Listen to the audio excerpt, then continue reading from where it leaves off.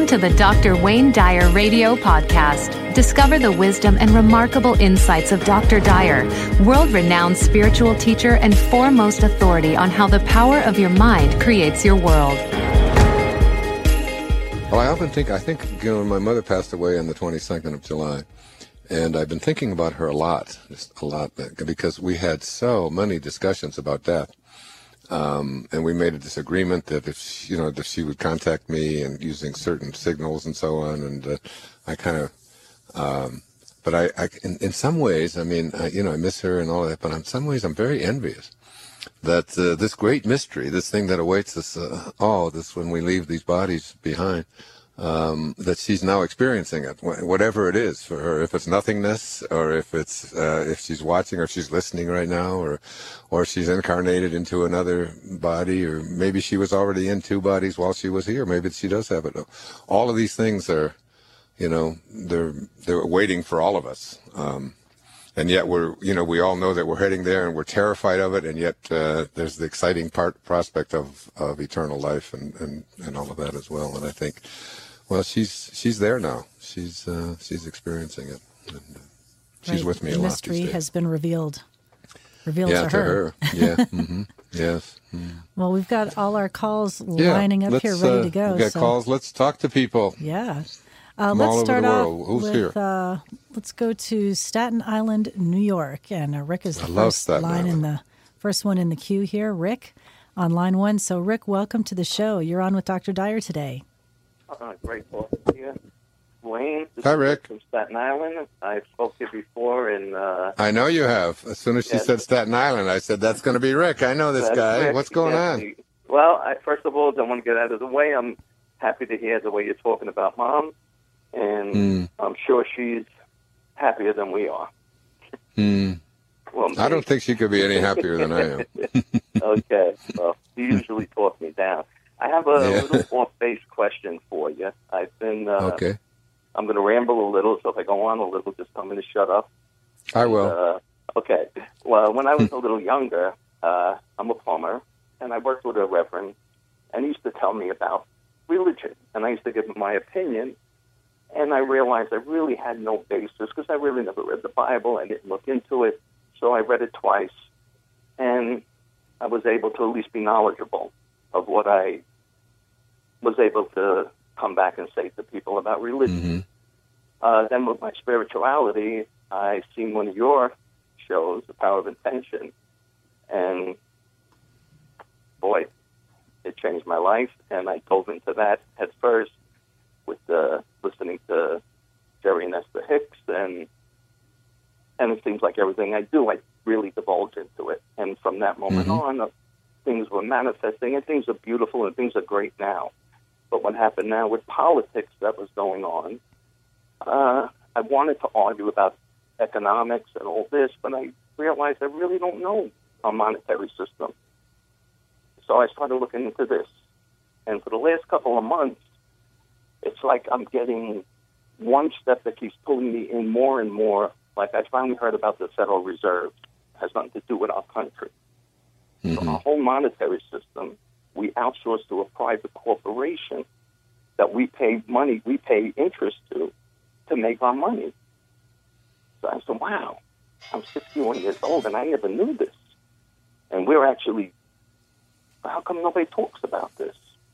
So then I found out that banks lend out money, having only 10% of what they're supposed to have everything, but they only have, if they have $1,000, they can lend out $10,000 on that $1,000. Right.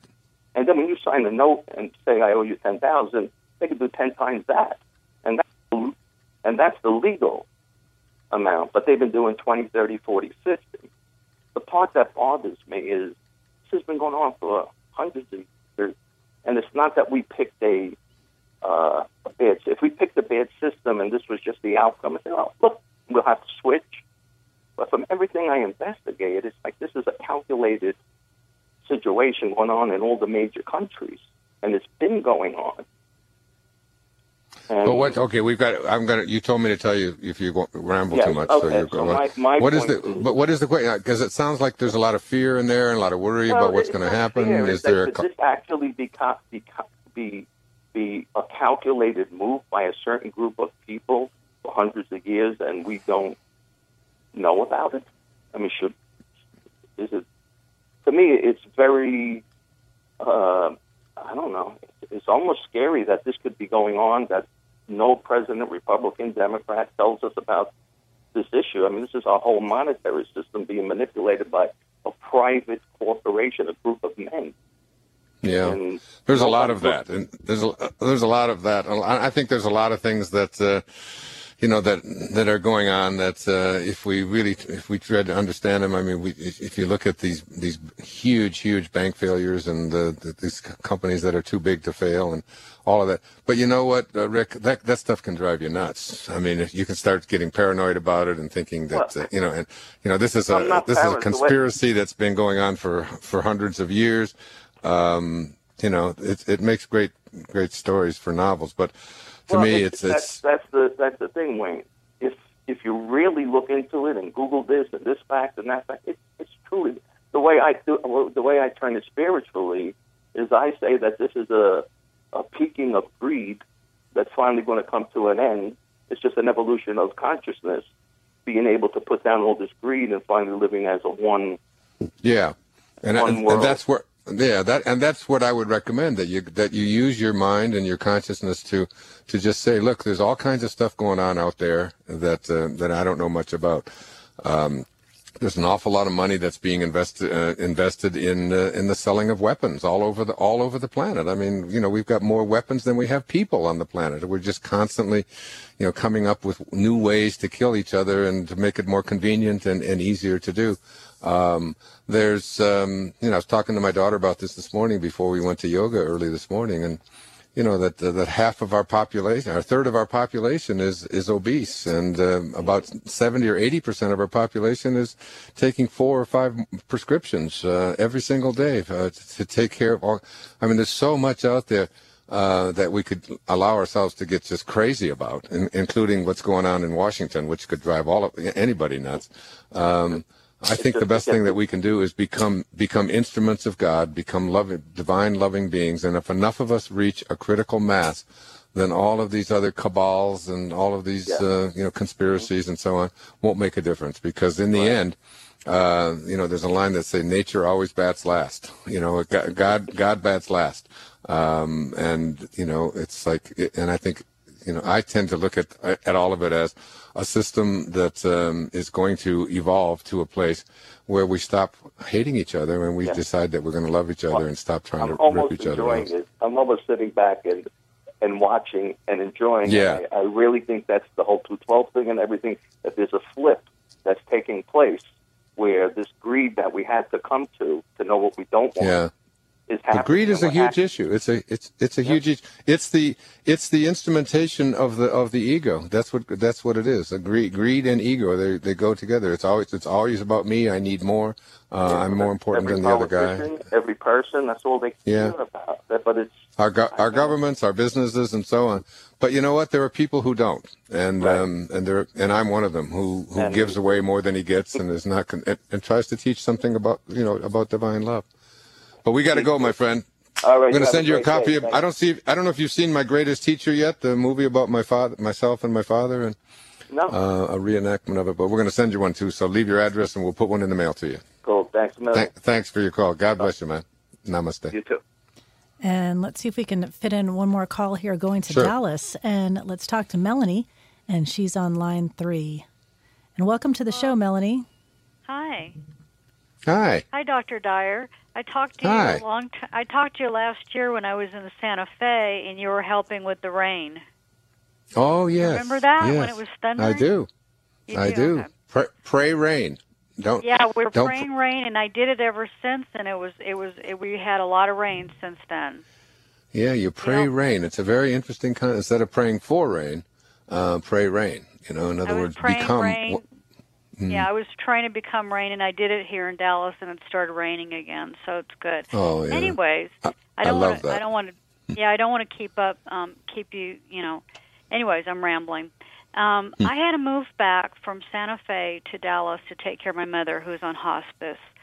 And I've listened to your last couple of shows when you were talking about your mother and that she passed and everything. Yeah. And I read Anita's book, and I've been studying you and studying a lot of authors at Hay House for about the last 10 years. And Anita's book helped a lot. It does, doesn't it? Yeah, it was a wonderful book. It's called Dying to Be Me, if you haven't read it. Yeah, Dying to Be Me was wonderful. And the situation is me and my mother have never been close. She's 82, and she's very, very ill, and she wants to die at home. So I decided I couldn't leave her by herself at the house, so I made the move here. But she's a very negative, she's very mean-spirited. She's in a lot of fear, even though the hospice nurses and all of us are telling her to let go, and she's taking care of all of her affairs. But she's just holding on to something. She's a Catholic, and I don't know if it has something to do with she has to suffer. She won't take her pain medicine. But my question is, I've been studying. I'm trying to be very spiritual. I give back to people all the time because of the stuff that I've listened to you do, and it's really, really hard to try to stay positive living with such a negative person, and she's been like this her whole life. This is not anything new. Tell me this, Melanie, because of our time. Yeah. When you are with your mother, where is she? Is she in a bed? And where are you? Just describe the physical thing real quickly. Oh, well, we're in a townhome, and she's in a bed that they put it in the living room because she can't get upstairs, and I live basically upstairs. Okay, and when you talk to her, though, when you communicate with her, where do you go? Down to the living room. And that's where she is? That's where she's living, yeah. Yeah, and when you talk to her, how far away from her are you? Within about 5 feet, 4 feet. Mm-hmm. Do you ever touch her? No, very seldom. No, I know that, and you need to. Okay. I want you to try something today. Okay. I want you to, when you talk to your mother, I want you to take both of her hands in your hand, and forget about her mean-spiritedness, and forget about her anger, and forget about all of the things that are poisonous. That you recall about for all the reasons why you have this sort of unhappy relationship or sad relationship, and just be an instrument of divine love for your mother today. Just hold her hand. And just and listen to whatever she has to say, and try to ask her about herself. How do you feel? It's just like, in other words, don't think about her mean spirit. And no matter what it is that she says, and would she be willing to listen to Anita's book? No, I actually brought the book to her, and she didn't want to look at it. I thought that would help her. It would. It would. It's recorded. I think that's what she said. She's not scared of dying, but I know she is. Yeah, it's not. It's recorded, and I would get a copy of it as quickly as you can. In fact, we'll FedEx one out to you if you leave your address. Do you have a copy of that? Don't we, Diane? Sure, we have the audio. The audio on the book on book. Let's just send it to Melanie, and a copy of My Greatest Teacher. But I want you to. I've got all your other stuff. Yeah, I want you to touch her. Something kept saying to me, she needs to be touched. She still needs to leave with an expression of divine love coming from her daughter. And I know that it's going to be hard for you to do that, but do it anyway. Do it anyway. Okay. Thanks for your call today. God bless you. Thank you. Namaste. Yeah. And we'll be right back with some more calls and Dr. Wayne Dyer coming up.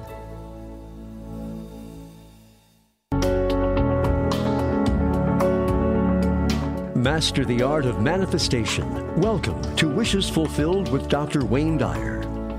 Welcome back to the show. Remember, you can find out about all of Dr. Wayne Dyer's upcoming events on his website. Go to drwaynedyer.com. And also make sure you follow Dr. Dyer on Facebook and Twitter. So going back to the phones, let's see. Yeah, let me just say one thing, Diane, to Melanie. I was thinking about it on the break. Sure. Is that when you're holding her hand, try to tell her as many things as you can about what you like. Whatever it is that you go back all the way back into your childhood or whatever. Just focus on telling her the things about her that you remember, that you like, the time that she was considerate, the time that you had this dinner together, whatever it might be. Just instead of focusing on what's wrong and her mean-spiritedness and so on, try to get her to be in a state of joy and fulfillment. That's all. Well, a lot of powerful things can happen when you have a conversation at that time, and I'll always remember the conversations I had with my mother in that last week, and the things we talked about, and we did crossword puzzles, and just spent time together, and it was really beautiful. And we may have had our differences in the past, but I always treasure that time. Well, I remember this from being with my own mother the last time I was with her, or the last few times, and she went to hold my hand, and I remember pulling back. And I thought, there's some subconscious thing in me that is still maybe a little bit upset about, her putting myself and my brother into these homes when we were kids or whatever. It's like, it's nothing that I think about or that I'm angry about or anything. I understand all of the reasons why it happened, but and I felt myself pull away, and I thought, the last thing I want to do is have any kind of communication with my mother. That isn't, just isn't loving and forgiving and just caring. And forgiveness is a very, very important part of the process. And it was just a few weeks before she died that if I had any leftover resentments or angers or whatever, I just let it all go in the name of just being in a place of divine love. Right. So healing. And we have so many great calls. It's hard to pick, but let me grab Gabrielle, and she's calling from Missouri on line 5. And thanks for holding, Gabrielle. You're on with Dr. Dyer. Well, thank you. I feel very fortunate right now to be talking with you all, including you, Dr. Dyer. Thank you. Me too. Great. Hey, I have a couple of questions. One is really kind of brief, and it relates to your mother. The other one is more about your experience with your doctor, when the oncologist that you see periodically. So I hope that we can talk about both. Sure. Okay, thanks. So I remember a little while back, you were, a few shows back, you were talking about your mother, and you were telling the story about when you were a little boy, I think maybe 10 or 11, and you were eating this cake, and you ended up eating it all. Right. Then you had to go buy it, and then I guess you made it, if I recall correctly, then you had to make it look like it did when you first started to eat.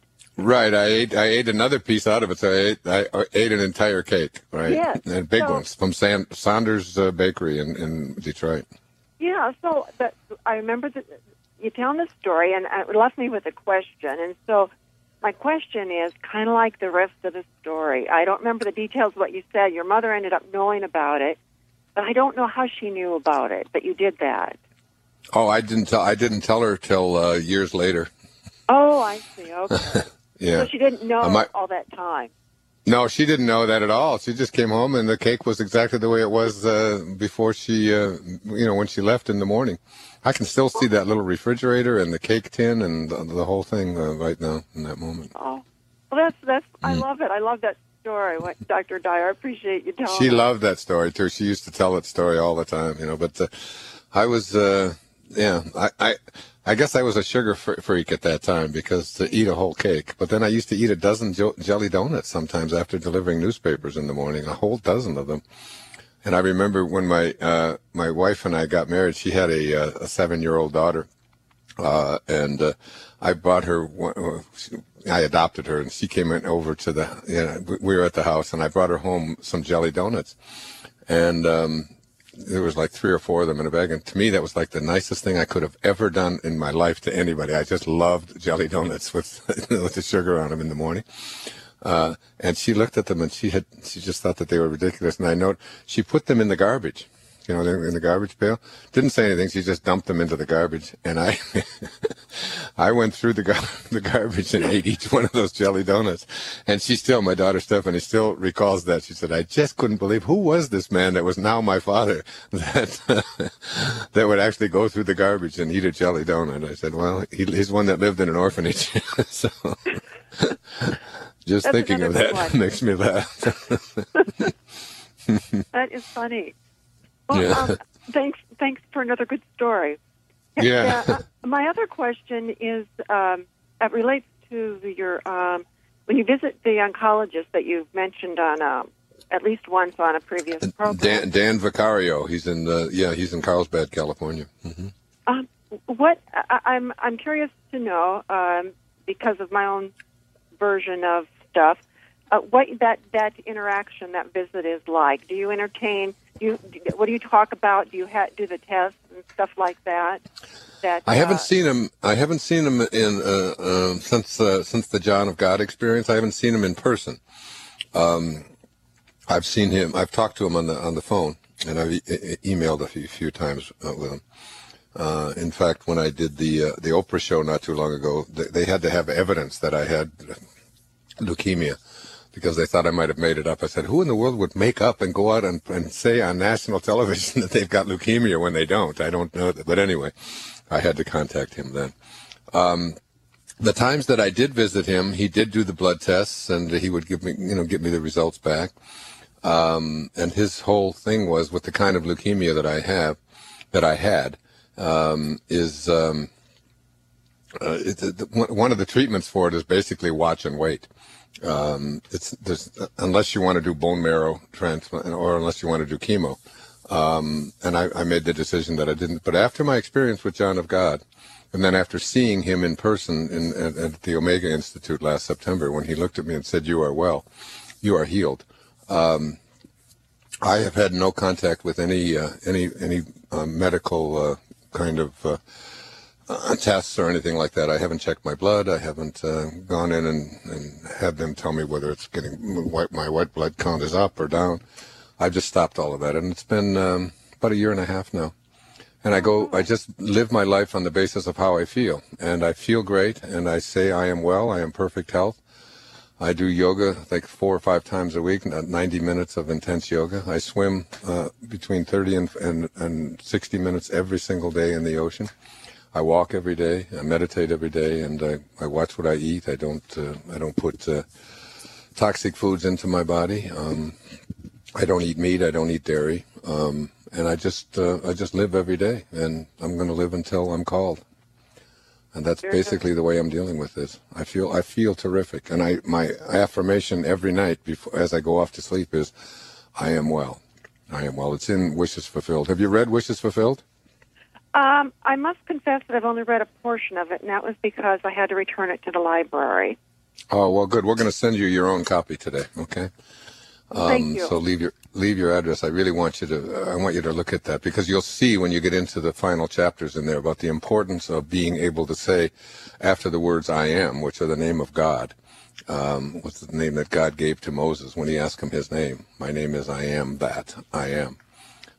So every time you say I am, you're saying the name of God. So if you say I am sick, I am weak, I am depressed, I am sad, you're actually blaspheming the name of God, you know. It says in the Bible, let the weak man say, I am strong, and call things that do not yet exist as though they did.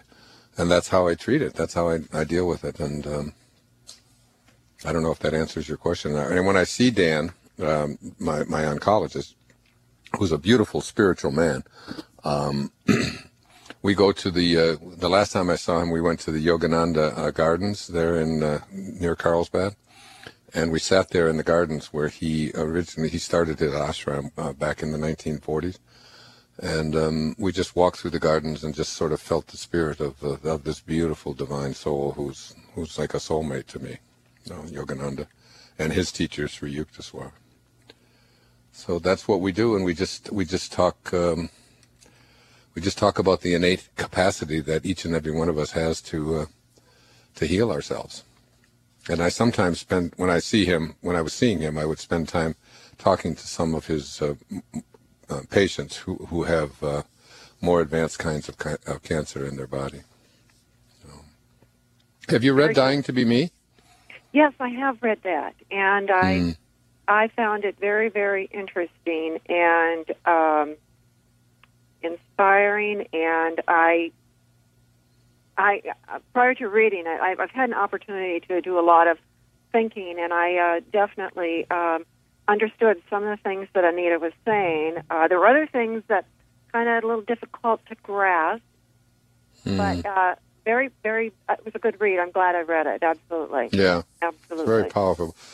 And it's, and you know, it really doesn't matter what we believe anyway, does it? I mean, it's just what it is. It's our beliefs and our disbeliefs are all things that just sort of get in the way. It's like, you know, Tilopa said it best in the 10th century, have a mind that's open to everything and attached to nothing. You know, just Ooh, be I open. like it. Yeah, be open to all things and attached nowhere. Yeah. Good. And I'm going to listen so I can get that quote down. I'm going to listen to the replay so I can get that quote down right.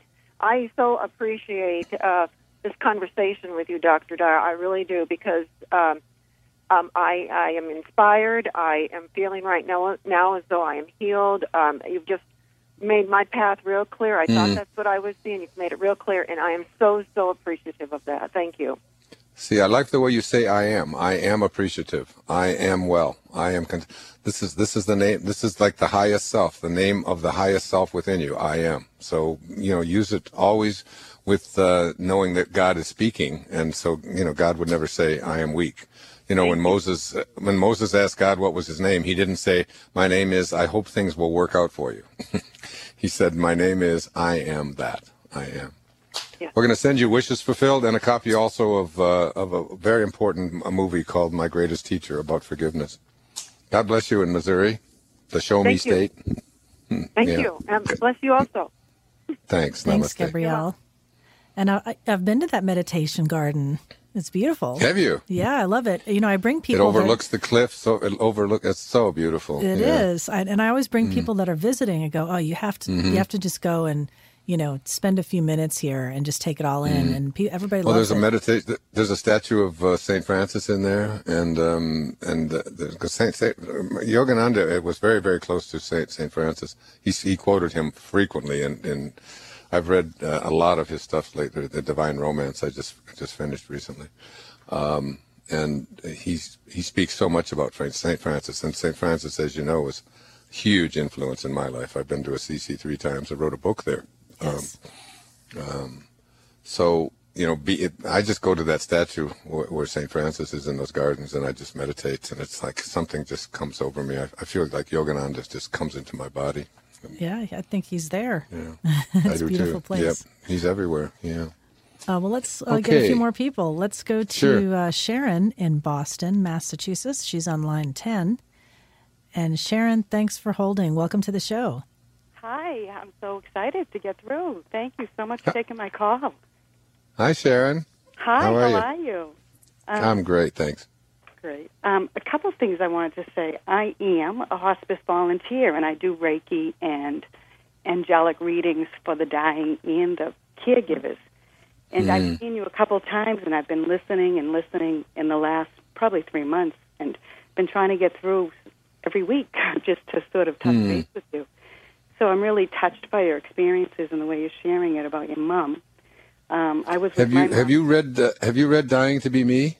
I actually haven't, and I'm in the middle of taking her Hay House classes, so I'm loving it. Oh, wonderful! Oh, and, we're gonna. Oh, you're doing the seminar. The one I did it the first week. Yeah. First week, and I find myself gravitating to anything and everything on this topic because I'm also trying to write a book, and it's titled Sacred Time, and it's sort of about.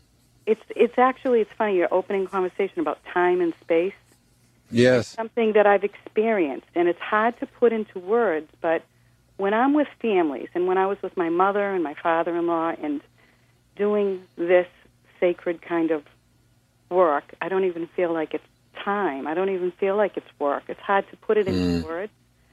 But what I have found is, and I know why I probably got called to this, is that it's pure love. And it's just the other caller who called in with her mother, and when I've experienced that with other family members, I usually try to just guide them and say it's okay to have whatever you feel. Just leave those feelings at the door if you can, and realize that you can get mad at her after, or you can do your forgiveness work later, but right now, just be present with her. Just be loving. And when you said to touch her, I'm like, I have to call in, because a lot of times I'll just sit and hold people's hands.